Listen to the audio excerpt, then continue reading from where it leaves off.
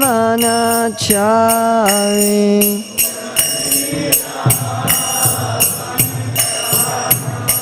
Yamuna Tira Vanachari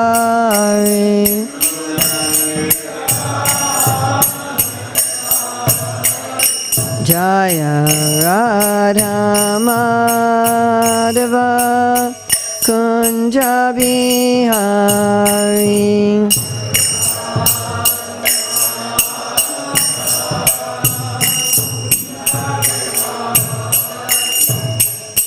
Gopi Jana Vallabha Girivardhari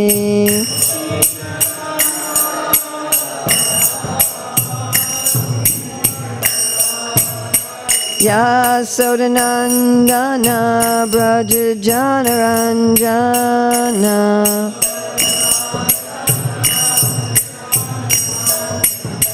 Yamuna Tira Vanachari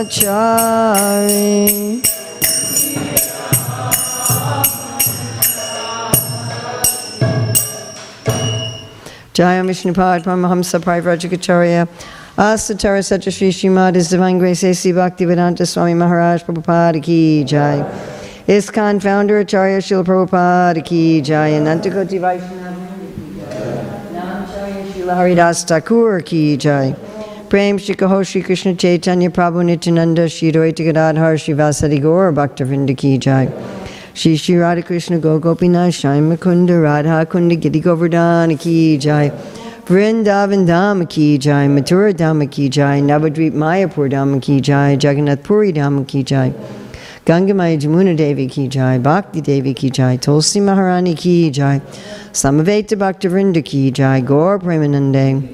All glories to the assembled devotees. All glories to the assembled devotees. All glories to the assembled devotees. All glories to Sri Guru and Gauranga. All glories to Srila Prabhupada. Nama Om Vishnupadaya Krishna Prasthaya Bhutale Srimati Bhaktivedanta Swami Niti Namane Namaste Sarasvati Deve Gauravani Pacharni Nivasesa Sinivani Paskatyade Satarne. Move the verse then over so people can see that there's books there. Vandeham Shri Guru Shri Yuta Padakamalam Shri Gurun Vaishnavamscha Shri Rupam Sagrajatam Sahagana Raghunatam Vitam Stam Sajivam Sadvaitam Sadvadutam Parijana Sahita Krishna Chaitanya Devam Shri Radha Krishna Padam Sahagana Lalita Shri Vishakam Vitamscha Panchakalpachubhischa Kripasindabhye Bhatapatitanam Pavanevyo Vaishnavebhyo Namo Namaha Om Namo Bhagavate Vasudevaya Om Namo Bhagavate Vasudevaya Om Namo Bhagavate Vasudevaya. So it's January 30th, 2024 in Melbourne, Australia, and we're reading from Srimad Bhagavatam, Canto 4, Chapter 13, The Behavior of a Perfect Devotee, Text 29. Jalam tad udbhavaischanam hit vajno jalakam yaya mirgachstrinam upadvavet tatanyatrarta drikswata. Please chant.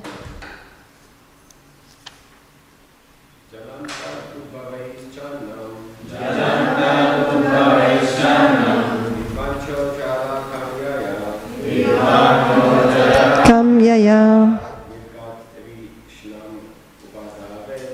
Mirgachtrishnam upadvavet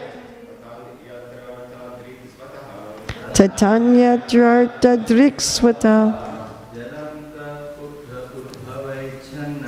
Chalam tad ubhavaishchanam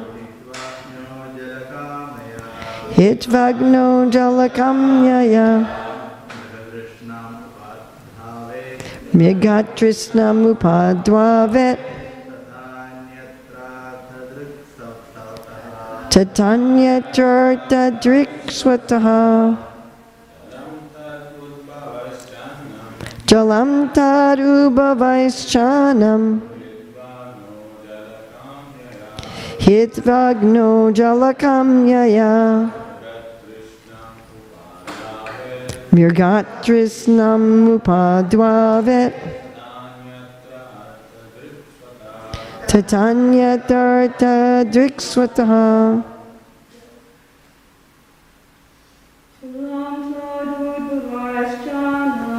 Chalam tarubhavaishchanam Hitvagno jalakamyaya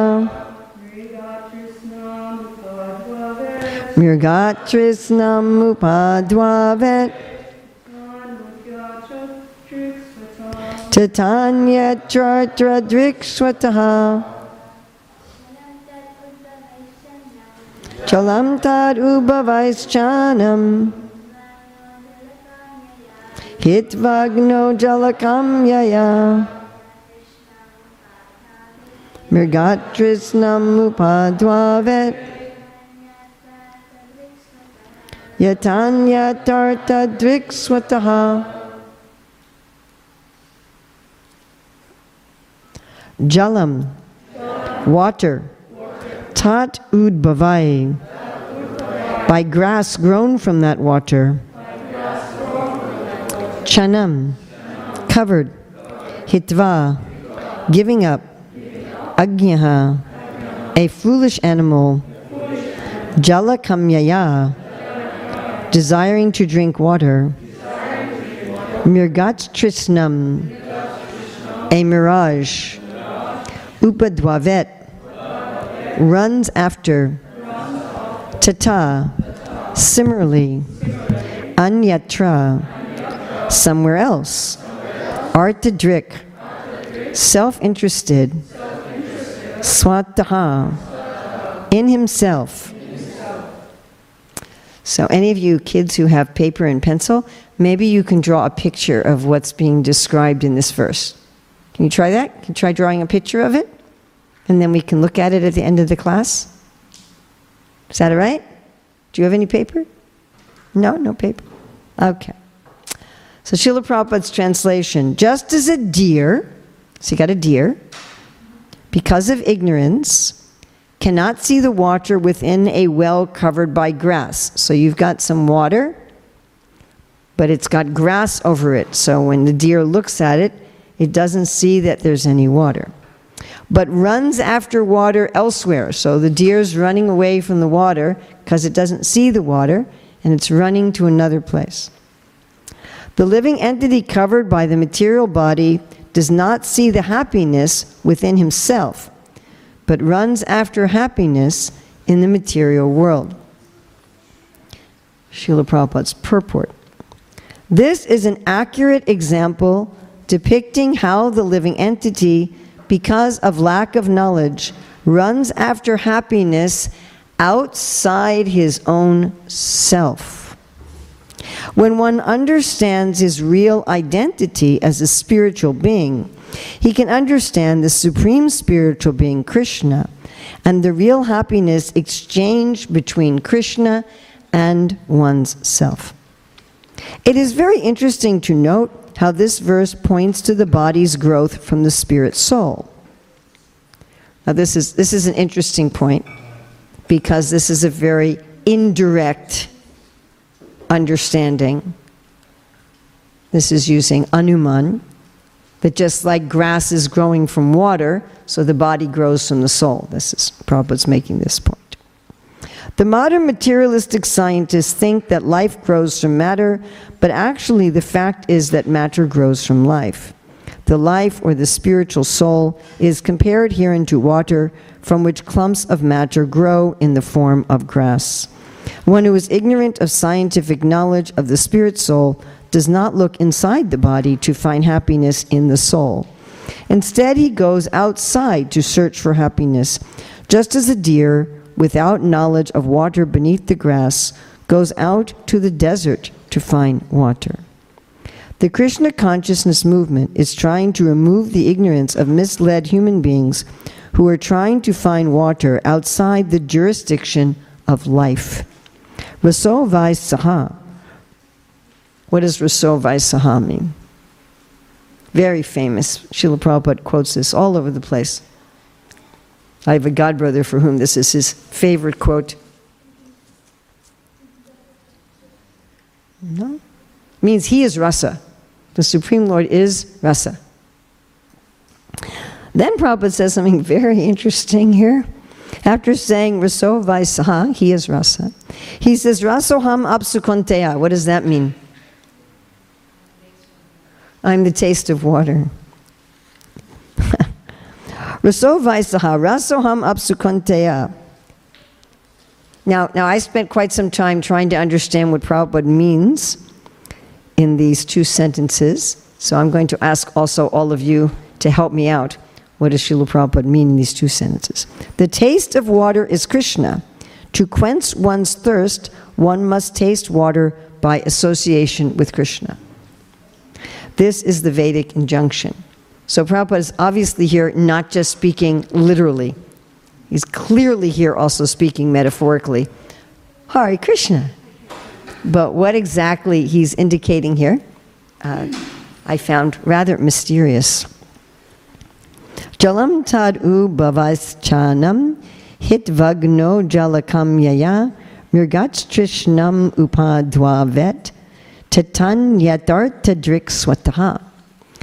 Just as a deer, because of ignorance, cannot see the water within a well covered by grass, but runs after water elsewhere, the living entity covered by the material body does not see the happiness within himself, but runs after happiness in the material world. So what time do we end? 9 o'clock. People don't have to go to work? Or school? Or everybody stays so late? Okay. So we have this picture. Some of you drawing some pictures? Yes? So what do we have? What do we have in our picture? You've got to have at least 3 things in your picture. What's in your picture? A deer, the grass, that water under the grass, right? And then the deer's got to be running away from that. So you've got some water covered by grass. Have you ever walked in grass and you found it was super wet? Like really, not just like wet from dew or from rain, but it was like sloggy? Yeah, so when you put your foot in the grass, like water went into your shoe. Yeah, so that's what's being talked about here. So there's water, but you don't see it. You look at a grassy space and you think, oh, there's grass, I'll walk on the grass. But when you walk on it, the water gets in your shoes because it's so wet. So in the same way, we look at each other and we just see bodies. We're not seeing the soul. The first time that I met Srila Prabhupada, he was speaking about this, how we all want to see God, but we don't even see the soul. He said, if you can't see a little part of God, how are you going to see God? And because he gave the example he gives all the time, that, you know, your father's died, and you're crying, my father's died, but all you're seeing is the body. So we don't see the soul. We're not even aware of the soul. And Prabhupada talks about here how people think that the soul is just a product of matter, that life is a product of matter, that somehow when matter gets very complicated, it will all of a sudden become conscious of itself. And this is, of course, people are terrified that this phenomena is going to happen with computers and artificial intelligence.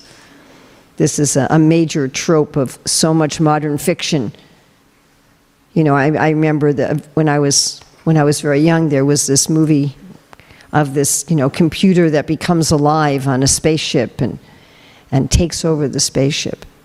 And I'm sure there's been many, many movies and books like that since then. And this is people's main fear, you know, that the computers will become alive. And of course, when they become alive, they seem to be always malicious. They never become alive and beneficent. They're always malicious, and they always want to take over society and kill all the humans. But this is, of course, rubbish. Your computer's never going to become alive, no matter how complex it becomes. It's just not going to happen. Because matter doesn't produce life, life produces matter. And Prabhupada talks about the lemon tree is producing chemicals, citric acid. You know, Prabhupada was a chemist, so he would sometimes talk about chemistry. But it's not that you can combine citric acid and you get a lemon tree. Or Prabhupada would talk about how the scientists are saying, well, we can combine these chemicals and create life. He said, so do it. So do it. I remember one of my Gurukul students once said to me, you know, I can cook a 10-course meal in 45 minutes. I said, okay, I'd like to see this. And of course, all she got done in 45 minutes was like cutting the broccoli and washing the beans. You know, as we say, at least in America, put your money where your mouth is. Prabhupada would call this a post-dated check. I remember something that really struck me was an article by my god sister Vishaka in Back to Godhead. She used to write the columns about cooking because she was the one who tested Jamuna's recipes for her cookbook. And she was saying how the scientists have never been able to create a grain of rice. And I was like, that's a fact. Because a grain of rice is a seed. There's a soul there. So they can, you know, manufacture things. They're so proud. They say they're going to do this. Again, when I was a kid, you know, I used to watch this TV show called Star Trek where these people go into outer space and they have a computer that synthesizes food. They don't have like a garden in their spaceship, you know, it's just, they pour some chemicals. Like you see sometimes this fake ice cream like that. Have you ever seen that? Where they have these ice cream machines, they just pour a bunch of chemicals in there and it comes out and looks like ice cream. So their computer, they just put in a bunch of chemicals and the computer synthesized food. And when I was a kid, watching this, must have been like in the 60s, I guess. So we thought this was all wonderful. We're like, wow, someday we won't need agriculture anymore. You know, we can just produce chemicals in our laboratory and it will be something that's alive. But that's never going to happen. Unfortunately, because we think that life is a product of matter and all we see is matter, we think that happiness is to be found in matter. And we're all pleasure-seeking. This is such an important point to understand of our philosophy. Anandamaya Bhyasat. We are pleasure-seeking beings. We cannot live without seeking pleasure. It is just impossible. You cannot say, well, I'm just going to live without looking for enjoyment.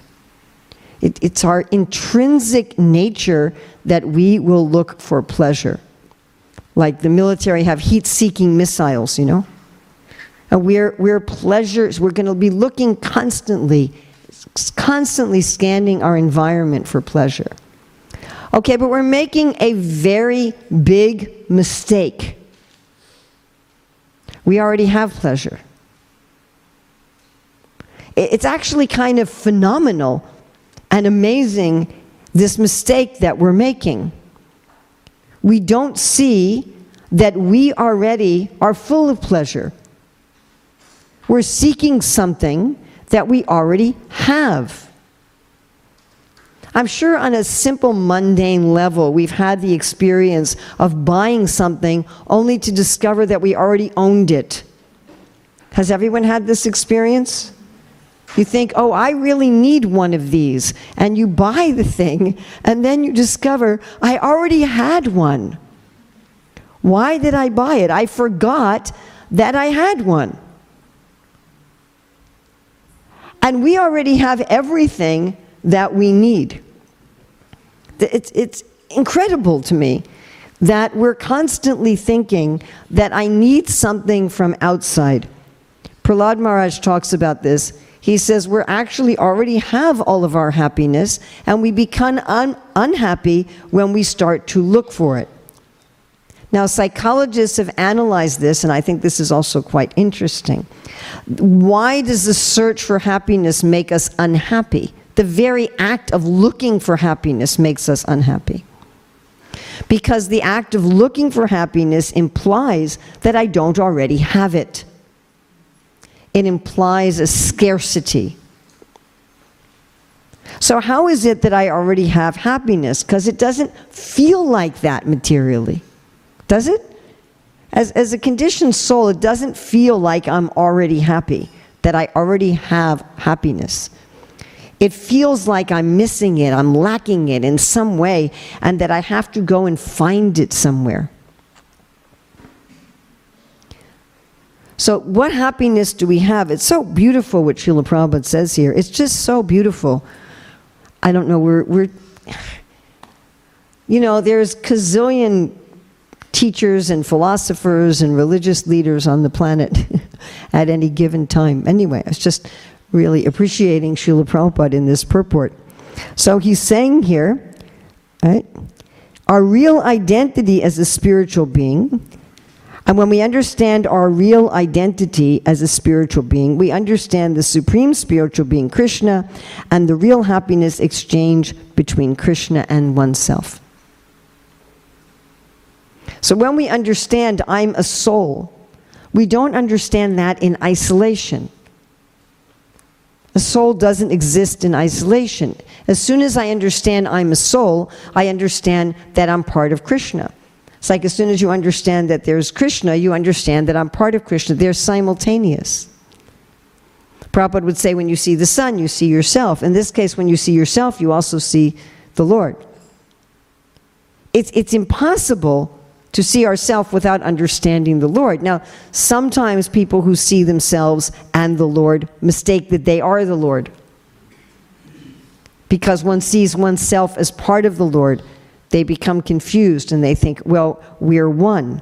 Because in a sense, we are one. Achintya Bheda Bheda Tattva. In one sense, we are one. Mamai Vamsa Jiva Loke Jiva Bhuta Sanatana.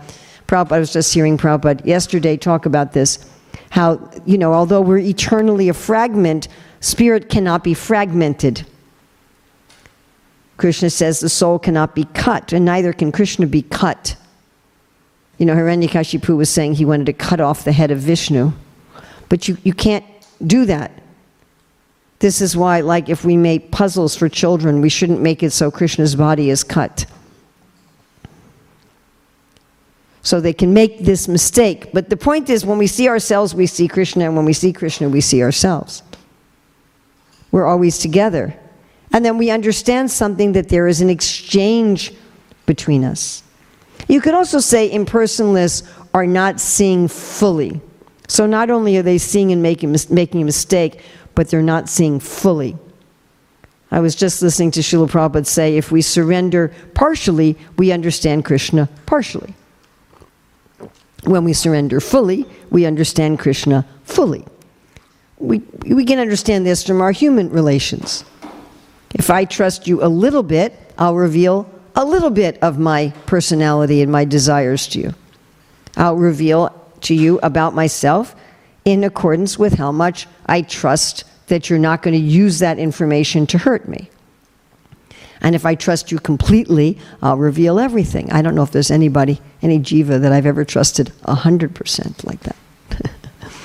But that's the situation. And so the impersonalist or a neophyte devotee can understand Krishna just partially. And Prabhupada talks about, you see a mountain from a distance and it looks like clouds. When we were up at New Govardhan, I was noticing that, especially early in the morning. The mountains and the clouds almost seemed to merge when they were at a distance. It was hard to see what is a mountain and what is a cloud. And then when you go closer, you can see here's the vegetation, here's the animals, right? And you go even closer, you see here's the houses, here's the people, and so forth. So to see yourself, you could see yourself vaguely, partially, and become confused, or you could just have a general confusion because there is a oneness. But there is a relationship between Krishna and the soul. I mean, even if you're understanding the oneness, there's something, you're still seeing some relationship because you're feeling you're getting your pleasure from God, although you're kind of misinterpreting that. Something I quote a lot is Srila Bhaktisiddhanta Saraswati, who said that the Anandam Buddhivardhanam of the first verse of the Shikshastaka, unlimited ocean of happiness, can be tasted by the finite jiva when they're in connection with Krishna. So even the impersonalist is understanding something of relationship, although they're not understanding it as relationship. They're not categorizing it like that, but they're understanding I'm getting happiness because I am God, rather than I'm getting happiness because I'm in a relationship with God. Mm-hmm. Perhaps, somebody serves a great person and they're getting so many benefits from serving a great person, and then they might think, well, I am the great person. Mm-hmm.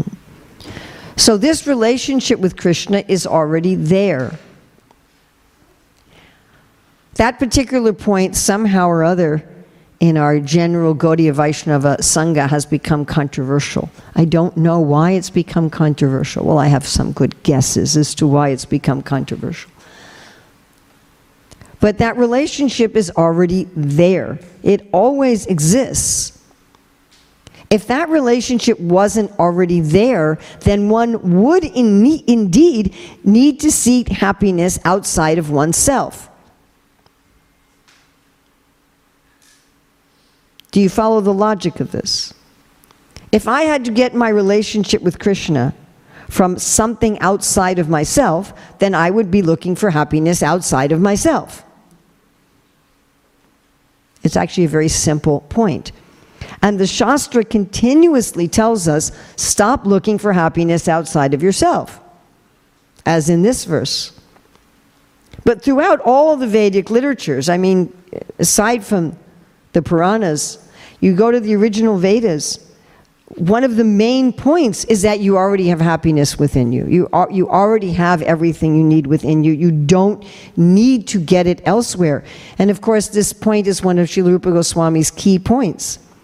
Bhakti is not obtained from any other source. It already exists within yourself.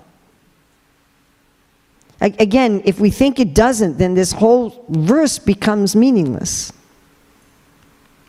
It's already there. Our relationship with Krishna is already there. I'm already existing as a person. As Krishna says, never was there a time when I did not exist, nor you, or all these kings, not me, nor you.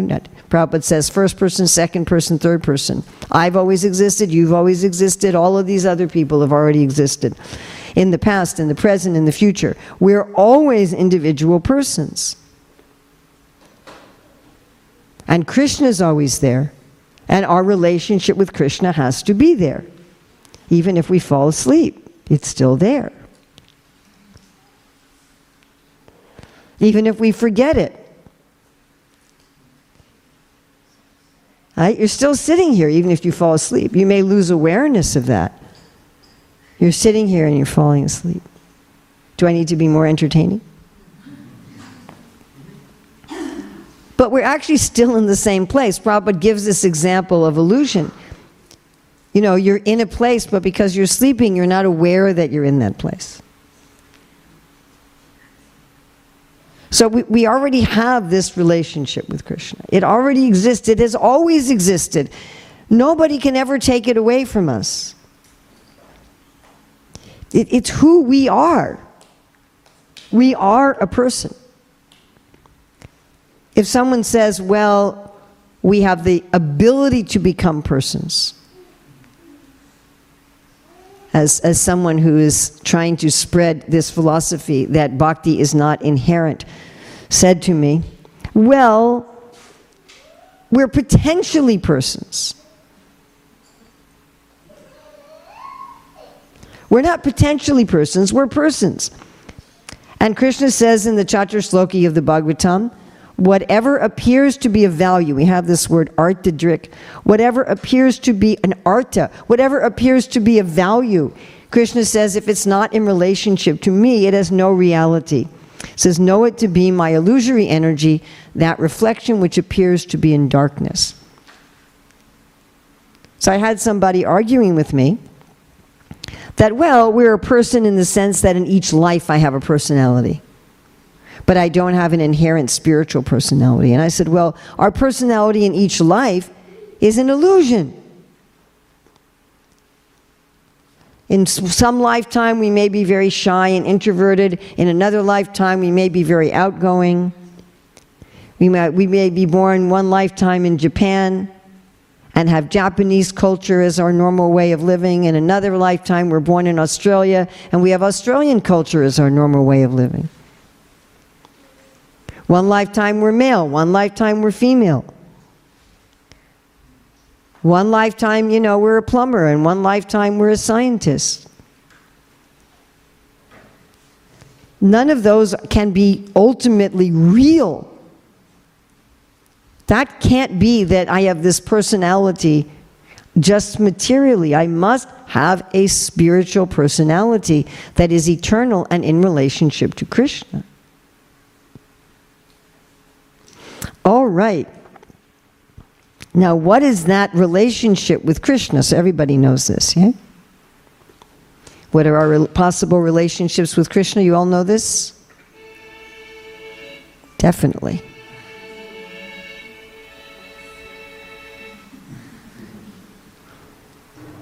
Background music. Yes, that's our relationship with Krishna. Ooh, it's very beautiful. So what are the relationships we can have with Krishna? Dasya, we can have the mood of a servant. Sakya, yes, a friend. Vatsalya, a parent. Madhurya, we can be Krishna's wife or Krishna's girlfriend. Yes? And there's also a neutral relationship with Krishna. One can have a passive relationship with Krishna. And then there's the 7 secondary rasas, which are also considered by Srila Rupa Goswami as sthai bhavs. And what are those?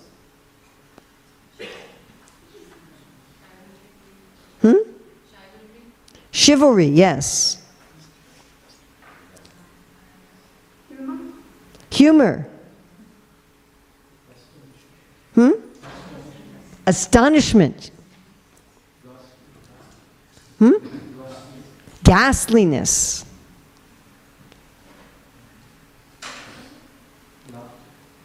I think we said that already, humor. Anger. 2 more.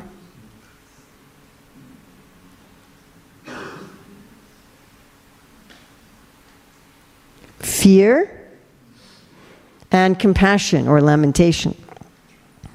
Right? Just like there's now this big hoopla about the Ram temple in Ayodhya, and Ram Lila is primarily in what secondary rasa? Which one?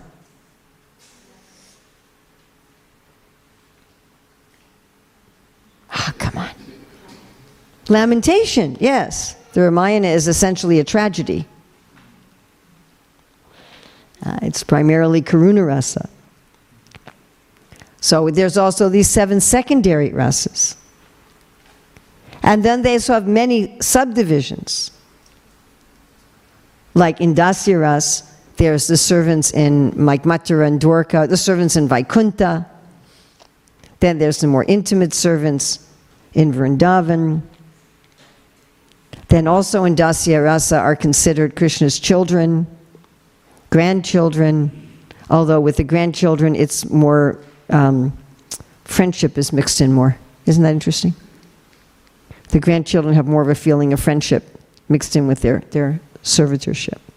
Like Prabhupada says, the grandparents are more affectionate. And then the younger brothers and sisters, you know, Krishna had a lot of younger brothers and sisters. Because Vasudeva had, what, 16 wives, I think? And so a lot of them also had, you know, they all had children that were Krishna's younger brothers and sisters. So they also have this mood of dasya. So many, many subcategories. And then you look at Sakyabhav. So what are some categories of Sakyabhav?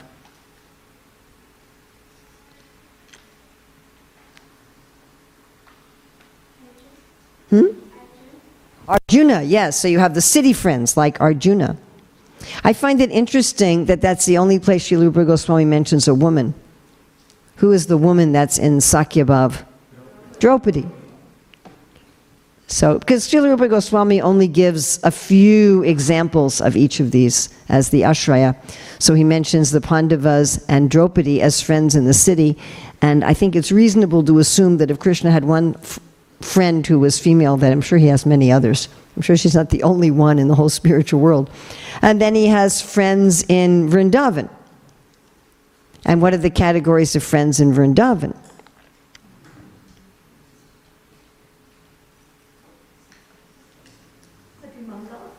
Madhu Mangal, yes, okay. So Madhu Mangal is a certain, and he's also primarily in Hasya Ras. Also, he's always joking around. So there's older friends who have mixed parental and friendship, equal friends of the same age, younger friends who have mixed friendship and servitorship, and then within his equal friends, so he still has varieties, intimate, more intimate, most intimate. He has some friends like Madhu Mangal who are also facilitating his romantic affairs. I'm going to pass a message to the gopis for you, and I'll bless you. You know, if you give me ladus, I'll bless you so that Radharani will smile at you. And then there's friends who don't know anything about Krishna's romantic activities at all. They're completely unaware that Krishna has these activities. They have no involvement. So there's various levels of friends, right? And then parents. So you've got, of course, Krishna's parents like Nanda and Yasoda, but then you also have his parents like Vasudeva and Devaki. And then you have, like Vasudev's other wives are also in that mood of Krishna's parents. And then you have the friends of Yasoda, and the friends of Nanda Maharaj, and the friends of Rohini, and you have those who act as teachers, or, you know, some people who act as elders in some way, who are seeing the Lord as a child, with the kind of affection we have towards a child. And then in Madhurya Bhav, so what are our categories there?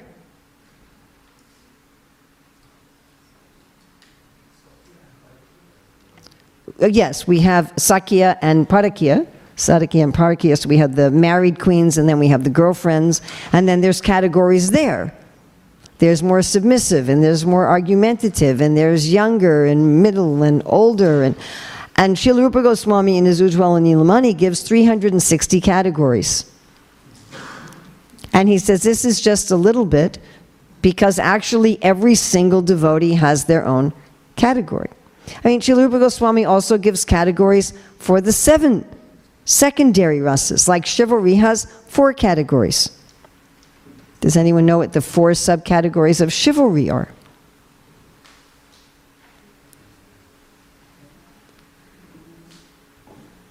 Okay, there's Yudhavir. Yudhavir is when you're enjoying fighting with Krishna, play fighting, or if Krishna's watching you fight with someone. So if Krishna's watching the cowherd boys, some cowherd boys wrestle with each other, that's Yudhavir. Then you have Dharmavir. Dharmavir is when you're enjoying being righteous for Krishna. And actually, even people in this world who enjoy being righteous for Krishna, that can be a segue to Shantarasa. That can actually lead to neutrality and beyond that. Then you have Dayavir. Dayavir is where you have the sense of being merciful, especially being merciful to Krishna. Usually because you don't know it's Krishna, but being merciful to Krishna. And then there's Dhanavir, where you get a rasa with Krishna through charity. And this can be giving charity to Krishna in a disguised form, or giving charity in general in order to please Krishna. When we teach career dharma this weekend, we'll talk about how one of the principles of career dharma is charity. And when one gives charity to please Krishna, that can become rasa. That can actually become a chivalrous rasa. And then the rasa of fear. You can be afraid of some demon who's going to hurt Krishna. You can be afraid of Putana, for example. You can be scared that you're going to get in trouble with Krishna because you committed an offense. Or you can be scared that, you know, some elder is going to find out about Krishna's naughty activities. So there's different varieties, right? With anger, there's, you know, anger at Krishna.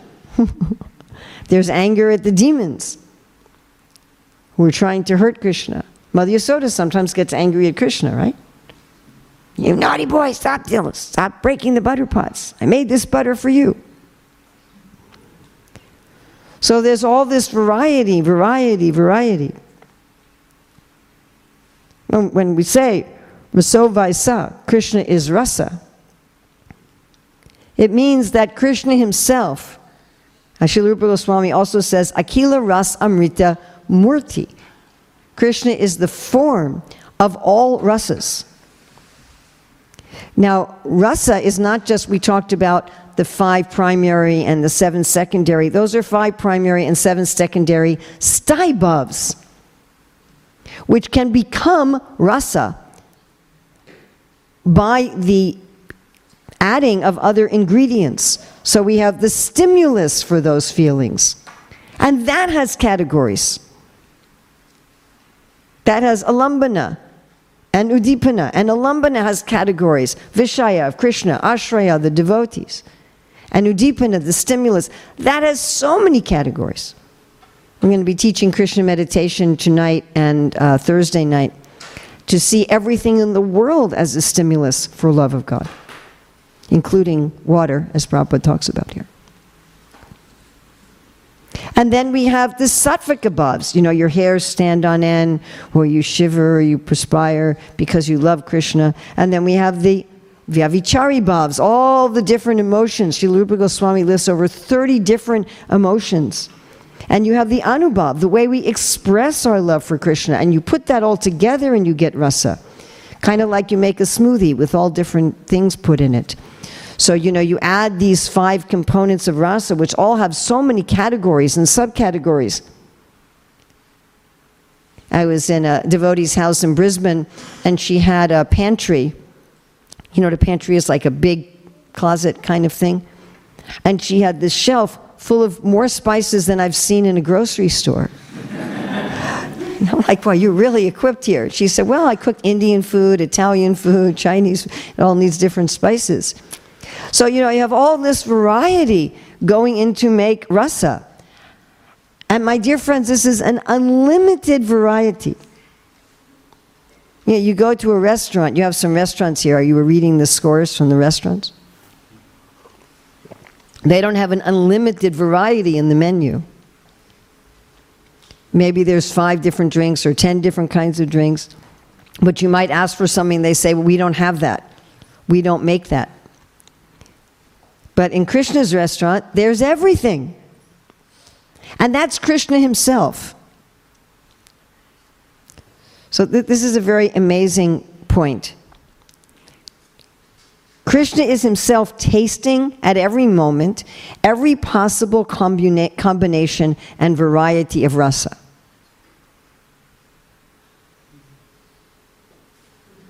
So I like to give the example, just like you can go to an ice cream shop, and they have, when I was growing up, they had ice cream shops with 33 flavors. But I'm sure there's ice cream shops with 50 flavors. We have our ice cream shop in Dubai that has natural flavors. It has chiku ice cream and sitapal ice cream. And if you ever go to Dubai, you got to go have ice cream at Govinda's. Right? So many different kinds of ice cream. Or we have our donut shops in New York, where you can get, you know, all these varieties of donuts, baked donuts, fried donuts, filled donuts, glazed donuts, this donuts, that donuts. And then we think about the natural world. How many varieties of mangoes are there? Right, when I first visited Trinidad, my first trip there, the devotee who picked me up at the airport said, I have a nice present for you. And she gave me a red delicious apple all wrapped up very carefully. I said, you're giving me a red delicious apple. She says, yes, this is very valuable, because in Trinidad they don't grow apples, you know. You have to have cold weather to grow apples. She says, it costs, you know, so much money per apple. And I said, you know, thank you very much, but in America we have red delicious apples everywhere in great abundance. I didn't tell her, like, this is kind of the most common and ordinary fruit that we have in the United States. I said, well, I was really coming here to get mangoes. She said, oh, here the mangoes are rotting on the side of the road. And then she said, what kind of mangoes would you like? We have at least 40 different varieties of mangoes. So imagine if you were tasting and this is just the lowest of the middle planets in the material world, in this material universe. It's like you get to the Earth planet, you've just made it into the middle class, you've just like gone over the railroad track into the good neighborhood. And it's described in the heavenly planets, there are fruit trees that have fruit without skins and without seeds, and they fall from the trees and they make rivers of fruit juice. And the demigods, when they drink this fruit juice, they smell nice for 80 miles. Imagine that. No one's yet manufactured a perfume like that, right? It makes you smell nice for 80 miles. Actually, Satyavati had a benediction like that. That's why Santanu fell in love with her. And then we have that whole drama that ensued from that. So these demigods, they smell good for 80 miles, and the fruit juice dries on the banks, the Bhagavatam says, and turns into gold. And so the demigods make ornaments out of this gold.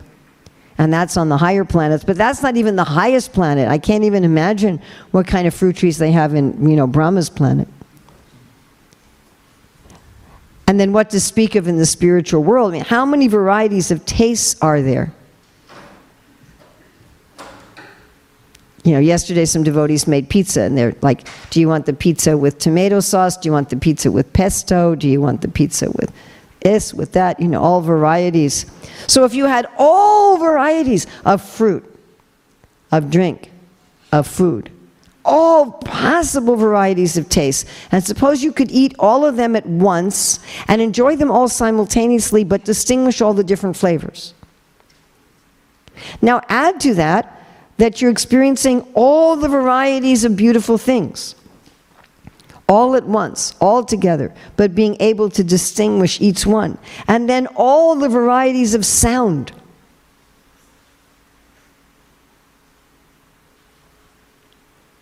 I often give this example. There was this man who had a near-death experience. He went to some higher abode, and he described how what he heard were thousands and thousands and thousands of voices singing beautifully to glorify the Lord. And he said they combined into this amazing harmony, although he could distinguish each one of them separately as well. All the smells. If you could, you're passing around a rose here. So imagine if you had, does that rose smell nice, or does it just look like a rose? It actually smells nice. Okay, a lot of the modern roses, they just look like roses. They're Maya roses, They don't have any smell. So, imagine if you're smelling roses and gardenias and jasmines and everything all at once. And yet you could distinguish the different, that's Krishna. And all the varieties of relationships. Each jiva has a slightly different relationship with the Lord. Our acharyas explain when Krishna married 16,100 queens, each form of Krishna was a little different. This is said by Lord Brahma. The Lord accepts whatever form we worship him in. We try to do this in this world. We marry someone and we try to mold them according to what we want them to be, which, by the way, doesn't work. If you're trying to do that, please stop, because it just is useless. But with Krishna, he's actually like that. Because he's unlimited. Advaitam achyutam anadim ananta rupam, which can mean that he has unlimited forms and that his form is unlimited. And Srila Sanatana Goswami comments on this in the section of the Bhagavatam, 10th canto, chapter 13, where it says, or maybe it's 14, where it says that all the cowherd boys and the calves that Krishna had expanded into, they manifested as Vishnu and were worshipped by all living entities. And Srila Sanatana Goswami says that every living entity has a particular quality of Krishna that they're particularly attracted to, and Krishna has unlimited qualities. I know Srila Rupa Goswami lists 64, but they're actually unlimited qualities. So Krishna's enjoying this individual relationship with all of his parts and parcels simultaneously, distinguishing each of them. We can have a little idea of this. You sit down at a family dinner and you've got, your 3 siblings and your 2 kids and your parents and your in-laws, and let's say everybody loves everybody, which I don't know if that ever happens, but let's just say everybody loves everybody. And so sitting here at this dinner table, you're simultaneously enjoying a different relationship with each person. while you're also enjoying a group experience. Right? You have some idea like that. It's a group experience, and yet you're having these individual relationships. Now, Krishna can do this unlimitedly. Therefore, he's called Rasovaisa. He's manifesting all of this rasa, and he's enjoying all of this rasa. He's manifesting it and he's enjoying it. Now, what's really interesting is that the way he's manifesting it and enjoying it is he's infusing his internal potency into the living entities. This is nicely explained by Krishnadas Kaviraj in the beginning of Adi Leela, when he's describing Ladini Shakti. I think it's in Adi 3. And then the living entities are able to reciprocate with Krishna because he's infusing them with his energy. There's this reciprocation. And we'll be studying in Krishna meditation. I'm not sure which one I'm going to do which day. One day I'm going to do from the Gita, and one day I'm going to do from the Bhagavatam. I haven't decided which day is which. But on the Bhagavatam one, it's described in the second canto how all tastes are coming from Krishna's tongue. All objects are being produced by his eyes. All smells are being produced by his breathing. All sounds are being produced by his ears. So again, he's Rasovaisa. Everything is there. All right, you ready for the gotcha here? As I was saying earlier, that Srila Bhaktisiddhanta Saraswati says that although we're finite, when we're connected with the Lord, our pleasure is infinite.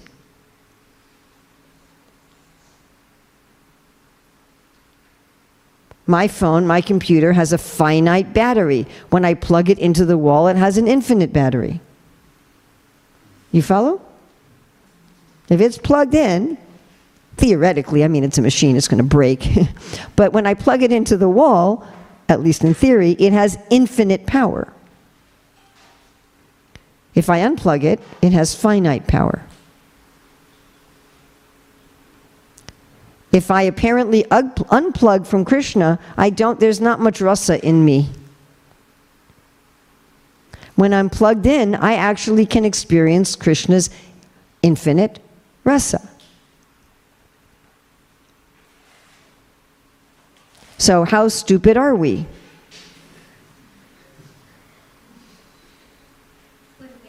Very stupid. We're as stupid as we have the ability to enjoy pleasure.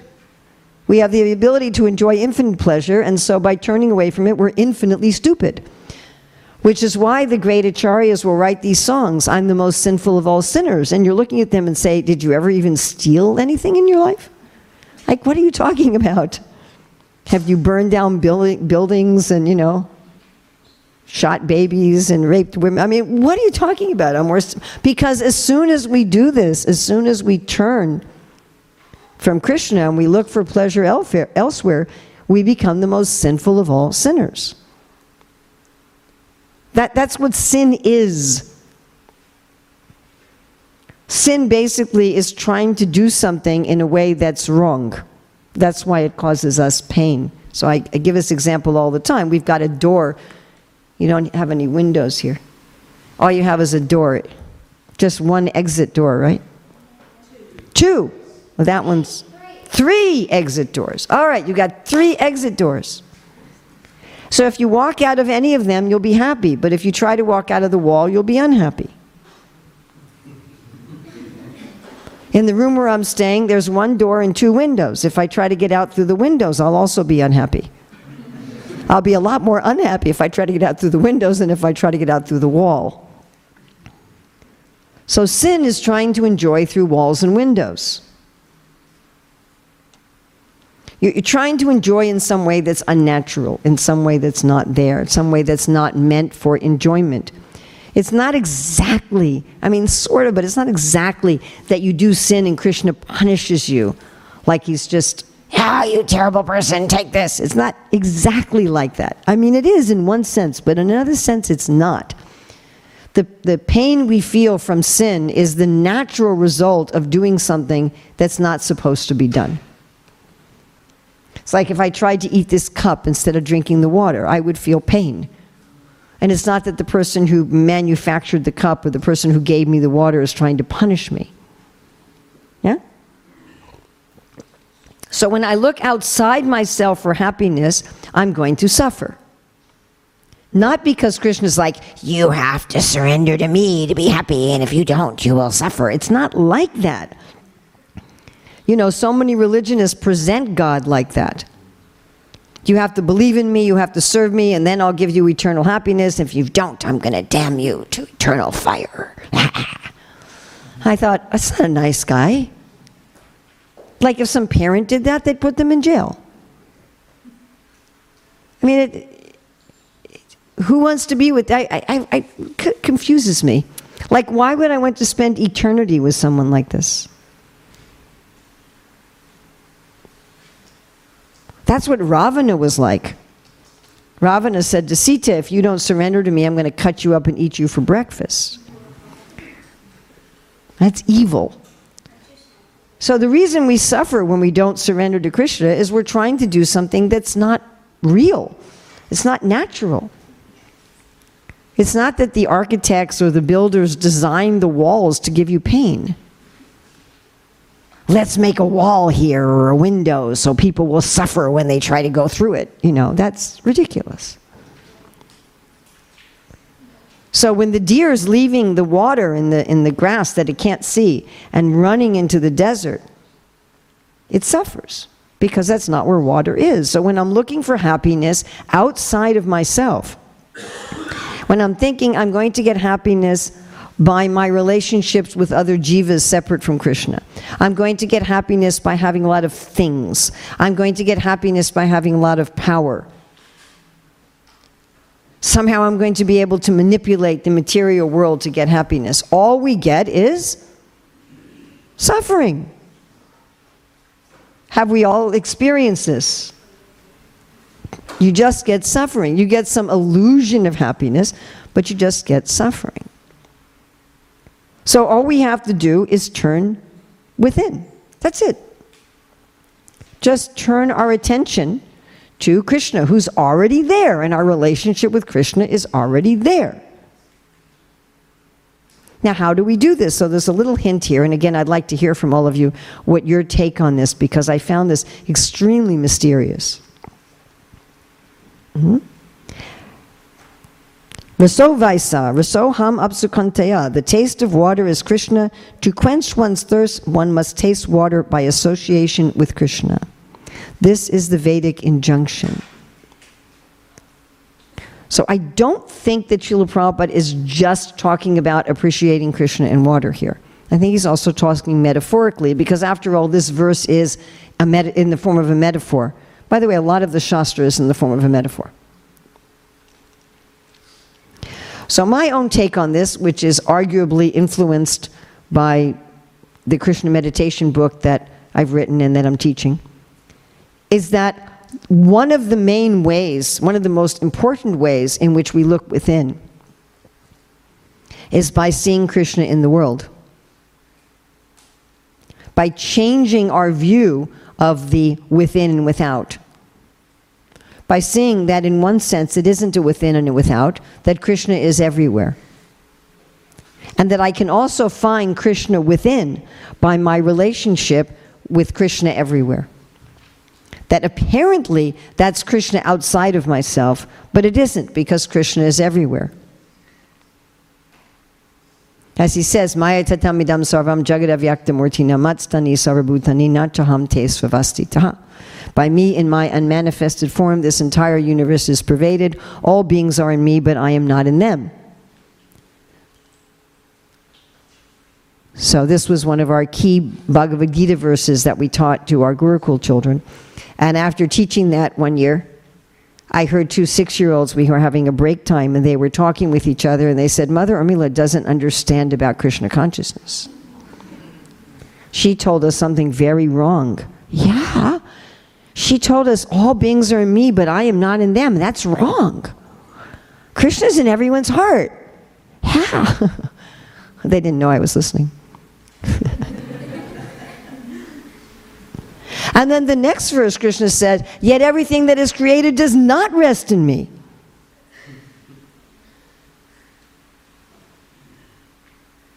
Everything's in me, it's not in me. I am in everything, I am not in everything. That's one of the Chaturslokis of the Bhagavatam also. I enter, but I remain separate.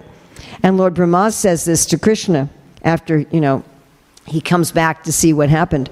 And he says, Mother Yasoda looked inside you and she saw me.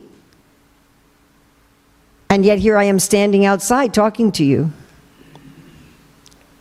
This is, of course, the inconceivableness. We have this nice verse in the Brahma Samhita my late godbrother Sadhaputta used to like to quote. Eko pasorataitam jagadanda koti yat shaktir asti jagadanda taya yadanta andantarasta paramanu chayantarastam. That the whole universe is within Krishna. Okay, can you all visualize that? That's pretty easy. You've seen paintings of that, right? Mother Yasoda looks in Krishna's mouth and the whole universe is there. Everybody's got that? Okay. Now, within every atom, there's Krishna. So you can visualize that too. You can make a picture in your mind of how there's a little super soul in every atom. So all the walls and the pictures and the floor, and there's little super souls everywhere.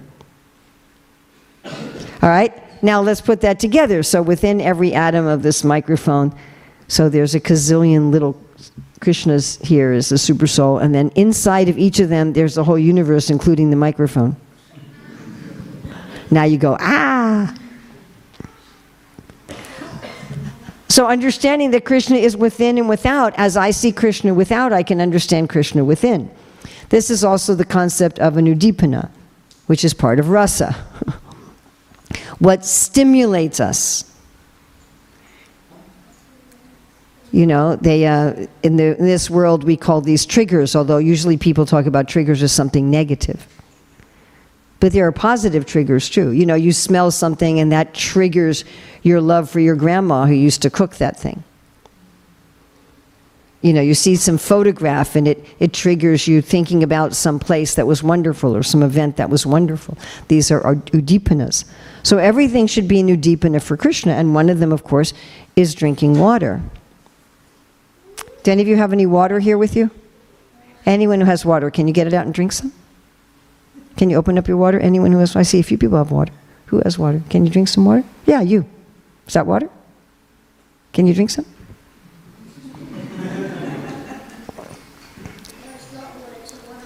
It's just a water bottle. There's no water inside. It's a Maya bottle, huh? And Prabhupada says here, Krishna is a taste of water or anything liquid. Actually, it can be taken beyond that all rasa has some liquidity in it. Like if you want to see something beautiful, you have to have some liquidity in your eyes, right? If your eyes are dry, they won't work. You have to have some wax in your ear. You have to have some mucus in your nose. You have to have some oil on your skin.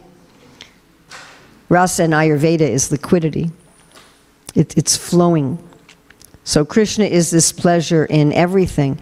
And when we see the active principle of pleasure in everything is actually Krishna, then that also helps us understand, I already have Krishna in my heart. I already have my relationship with Krishna. Everything that I'm contacting with my senses and my mind brings me closer to that relationship with Krishna. It is a stimulant for that relationship with Krishna. It brings me closer to my relationship with Krishna. And what's the evidence that we're doing this is that we use everything in Krishna's service. In other words, this isn't just some like, woo, I see Krishna everywhere. It is that, but it isn't just that. Right? That's the inner emotional experience. That's the Vyavichari bhavs. But there's also anubhavs. One also actually, if I see that Krishna is this table, how am I going to treat the table? I see that Krishna's in this table's in him. It's part of his energy. When I touch the table, he can feel it. Then how am I going to use the table? How am I going to interact with the table such that it will nourish my internal relationship with Krishna?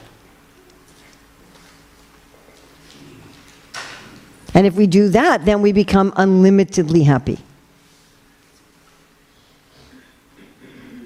So why don't I do this all the time? Because I'm an unlimited fool. I'm just as foolish as this deer that's standing right next to this water and just looks at it and says, oh, that's just grass.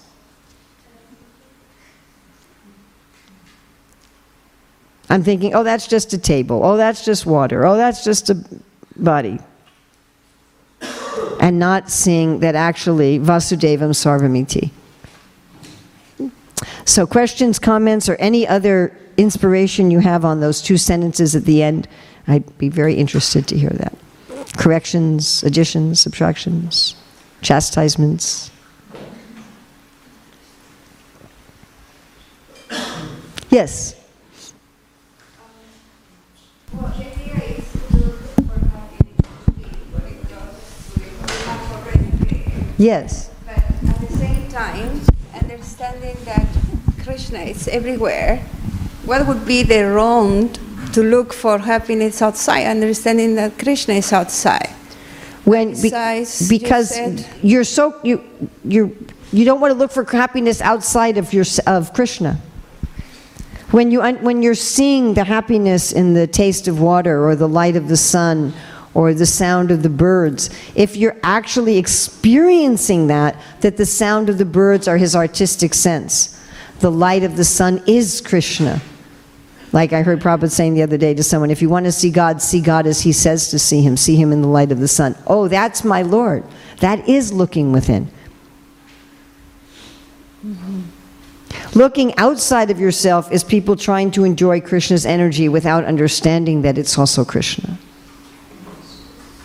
So can we understand that the happiness inside or looking inside or outside is just a question of consciousness, where we see Krishna? Yes. That's why it's called the Krishna consciousness movement. Mm-hmm. Another question, if you allow me, it's in the beginning you said we need to see ourselves. We see ourselves. What that means to see ourselves? What is the means to see ourselves? Can anybody help her? How can we see ourselves?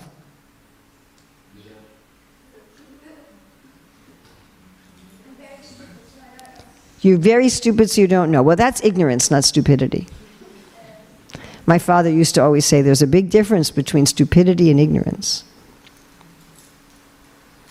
If you already have something and you're running in the wrong direction, that's stupid. If you don't know how to find what you already have, that's just ignorance. That's not stupidity. How do we see ourselves? In a mirror. Woohoo! Oh, I'm so happy. I am so happy you said that. That wasn't exactly what I was looking for, but that's a much better answer than the answer that I had in my own head. Well, in a mirror. Well, let's go with the mirror. So, what does the mirror have to be in order for you to see yourself in it? Clean. What's the Sanskrit word for mirror? Darpana. And what's the Sanskrit word for cleaning? You have to do some darpana marjanam. We already have a mirror. It's just that it's dirty. What's the dirt on the mirror? What is that dirt?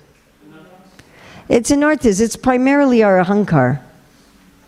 Yeah, it's these anarthas. So we've got, have you ever had like a really, really dirty pot? Like the stuff got burned onto it?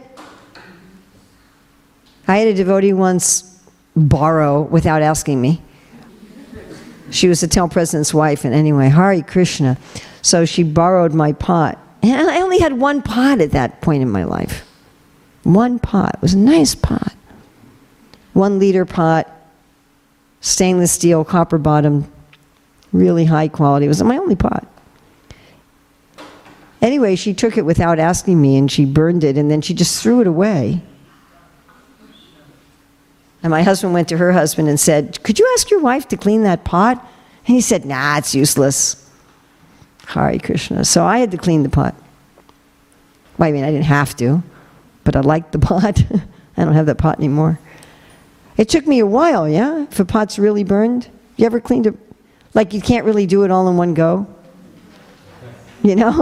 You're scrubbing and scrubbing and scrubbing and scrubbing and scrubbing and scrubbing and scrubbing. And then you let it soak, maybe with some sodium bicarbonate or something to loosen the stuff. Then you come back and you scrub it, you scrub it, you scrub it. And eventually, what happens? You start to see a little silver color. Maybe it's just like this much. And that's very exciting. Yeah. So our mirror of our consciousness is like that. It's got this encrusted stuff on it. Avishwaraham, ahambogi, siddhaham. That's the stuff that's on it. And so the idea is that we're trying to clean this. So that's primarily through how do we clean that? Mostly through our chanting. But everything. I mean, worshiping the deity, reading the Bhagavatam, coming to a holy place, association with devotees, taking prasadam, doing various service, cleaning the temple. Oh, I wanted to say that the brass here on the altar is the cleanest and shiniest I have ever seen in any ISKCON temple ever in my entire time in the Hare Krishna movement. Like, I don't know who's doing this, but wow. And I've had that as my service, cleaning the brass and the silver, but I've never seen brass like this. Prabhupada says the brass should shine like gold. And it really does. Every bit of the brass everywhere. It's just like, oh my God. There's not one dull spot anywhere. So who's ever doing that? Wow. That's also doing Chaito Darpana Marjana. Cleaning the Lord's paraphernalia, cleaning the floor, cleaning the bathrooms. Serving the prasadam. Everything we're doing is meant to do Chaito Darpana Marjana. Of course, it will be much more effective if we know that that's why we're doing it. Like Prabhupada was asked, do you make more advancement living in the temple than outside? Prabhupada says that depends on whether or not his mind is on another subject matter. So if you're cleaning the floor going, I hate that devotee over there. Or I wonder what my investments in crypto are doing right now. Then the Chaito Darpana Marjana effect will be it will take a long time. Like Prabhupada said, if we're chanting and thinking of some mundane subject matter, he said it will be useless. He said, or it will take a long time. Anything else? Yes. Hare Krishna Mataji. Hare Krishna. Thank you for the class. I really like how you really paint pictures in the mind. Oh, well, that was easy because this whole verse was a picture. Yeah, definitely. So I just wanted to ask if you had any practical examples of what it looks like to know why you are doing something in your service. You mentioned it would be... What does that look like? You're going to look really bright. Anyone who comes in your area is going to notice how bright you are. You're going to look bright and shiny. Even if physically you're sick, and even if physically you're if you went to a eschatologist, they might look at your skin and say you really have a lot of problems with your skin. So even if on the external platform, you haven't bought the cosmetics to make you have a glow, but you're going to look like you're glowing. You will be doing a lot of smiling. You might be singing. You asked me, but of course that's what it sounds like. But what does it look like?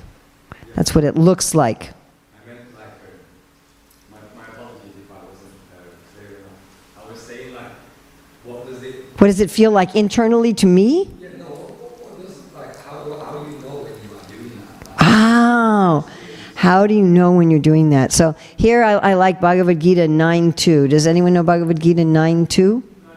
Oh, Melbourne is also, I mean, not only is your brass the cleanest in the movement, but you guys are really Shastra Chakshus here. That's not true everywhere, by the way. A lot of temples I go, I ask a really basic question and people are just like, I'm thinking they're not reading. Okay, can we say that first? Raja Vidya Rajaguyam Pavitram Idam Uttamam Prachaksha Vagamam Dharmam Susukam Kartamabhyayam. Raja Vidya, you feel that you're full of knowledge. Rajaguyam, you have a sense of knowing the essence of things. We've had so much musical accompaniment this class.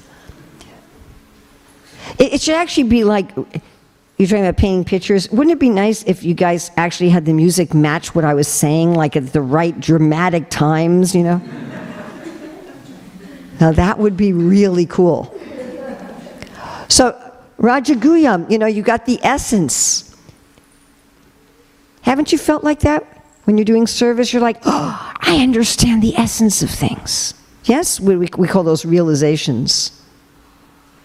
In the outside world, they call them epiphanies. You know, you'd be having a lot of realizations and epiphanies all the time. Pavitram. You feel that you're getting cleansed. You know, even if you're doing some service, like I was recently in Indonesia, where it was hot. It was really hot. Even with fans, you know, as soon as you're not in AC, you're just like dripping. But you're still feeling, although you're feeling yucky from the perspiration, you're still feeling purified. Pavitram. You feel like you're getting purified. Even if you're working out in the garden or you're taking out the rubbish and externally you're getting dirtier, you feel like you're getting purified. Pratyaksha. You're directly experiencing this. Prabhupada often quotes that verse in the 11th canto. What is that? The three things that happen when you eat. Satisfaction, nourishment, and hunger is satisfied. And Prabhupada compares this all the time. He said you don't need a certificate from others. You don't need to ask somebody. I mean, I was saying you're glowing, but you don't need to say, am I glowing? I don't know if I'm doing this service right. Did you see the glow? You experience it, pratyaksha. You experience it yourself. I'm feeling satisfied. I'm feeling nourished. I'm feeling fulfilled. Agamam dharma. Dharma means what's authentic. I mean, one of the keys is that I start feeling authentic happiness. And I always compare it to, you know, real mango juice from a real mango. And mango-flavored water, you know. Like, I'm sure in Australia it's like America where you can go to the shop and buy like fake juice. I'm sure they have that stuff here. You can even buy a whole gallon of the stuff. It's just water with sugar. And a little artificial flavor. Maybe there's, you know, 1% fruit juice in the thing. Juicy juice or something, you know. They'll call it some name like that. Juicy drink. Juicy drink. I never had a tree-ripened peach until I was like 20.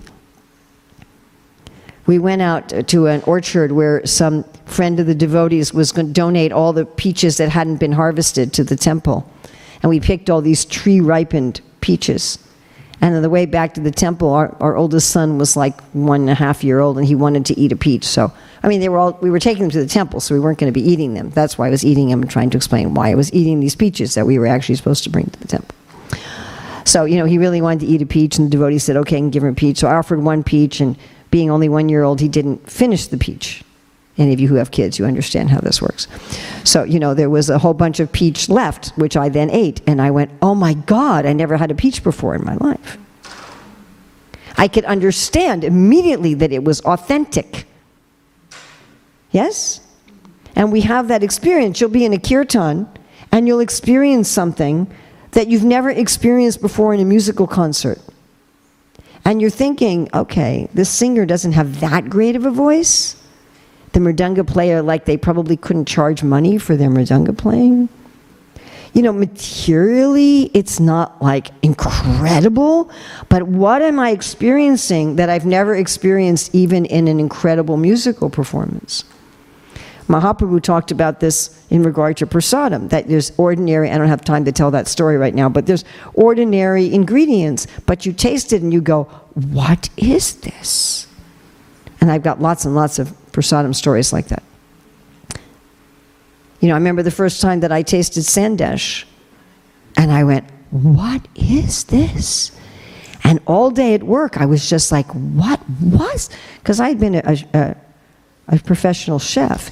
And I was like, what? I couldn't understand. What is this? You know, and I went back to the temple in the evening. I said, what was that? And they said, oh, milk and sugar. I'm like, nah. They said, well, a little lemonade. Maybe that was it? It's just, I don't think so. You know, you're reading these books, and you get this experience that you don't get from reading some ordinary philosophy book or self-help book or story book. You get something that's authentic, you follow? And you can tell the difference. You're like, wow. Dharmam, susukham. Not just sukha, but susukham. You get in touch with what we're talking about.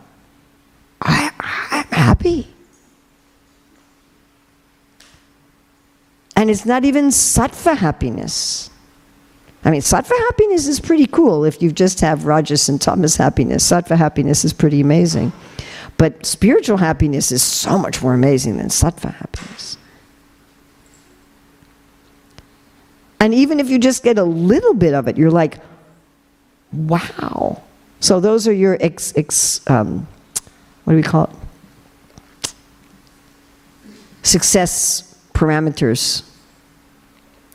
9.2 is a really good example. And then that verse, I can't remember the number, from the 11th canto. Now it will help, and we'll talk about this with career dharma, if you're doing service that's according to your nature.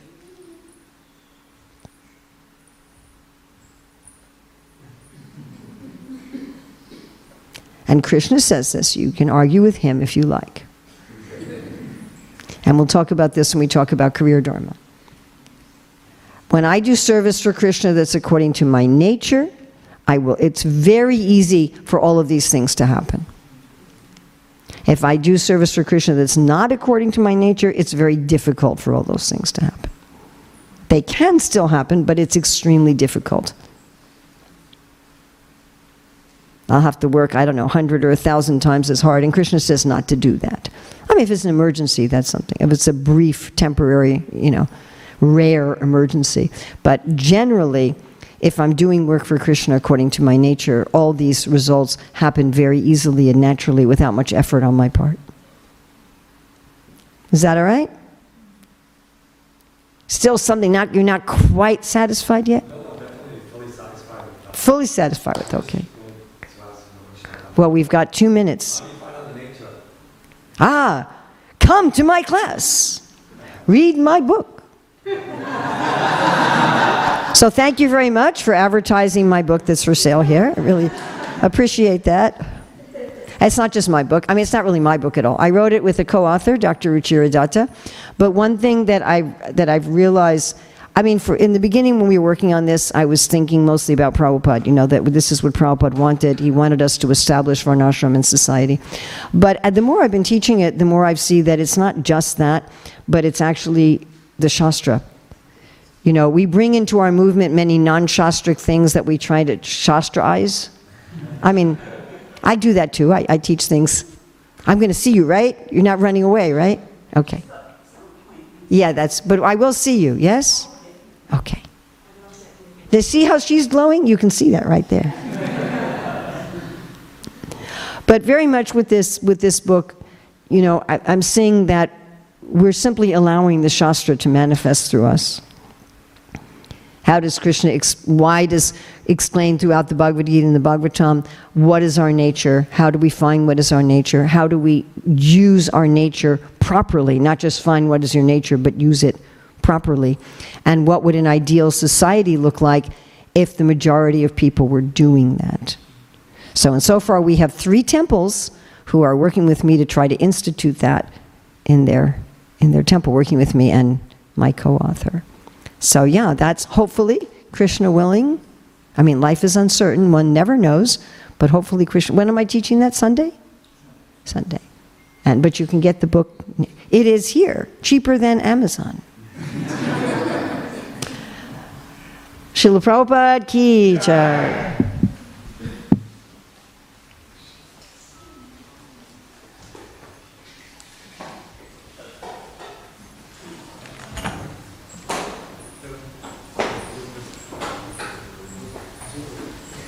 You want to do the first round?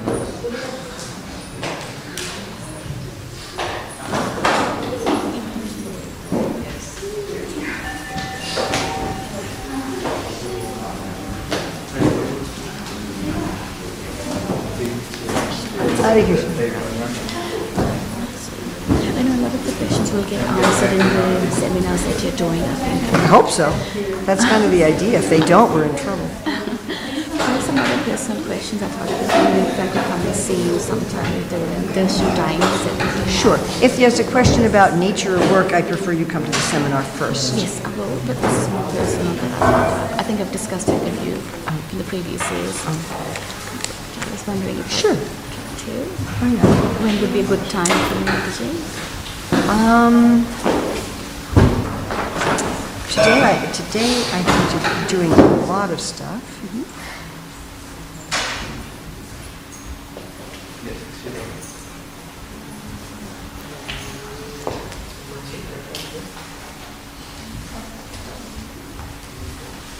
Thursday morning might, well, I have a call at 10, but other than that, I'm pretty open Thursday.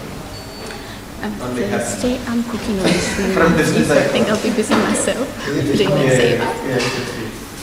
Would you have any time tomorrow or? Tomorrow maybe I'll get it. I mean, maybe if you wanted to have breakfast with me tomorrow. I'll be happy to sign books for you if you want me to sign a book. Oh, Mother's yes, ma'am. She has. But let me get off of here.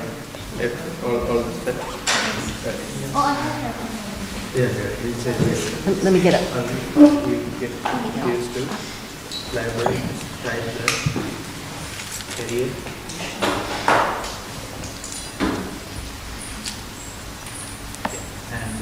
Would you like me to sign all three of them for you? Yes.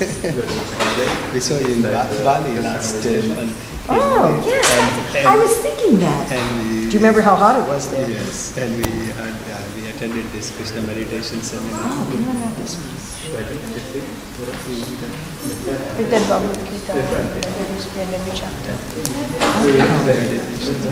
With the slides and everything. But you didn't get the book there. Before it ended, we had to rush. Yeah. Ah. And I heard you were coming here, so. Is this where you live? We live here in Melbourne, yes. So you were just visiting me? Yeah, Christmas time. It's 1 week we were there. You enjoyed being in the heat? The kids enjoyed that summer beach sports.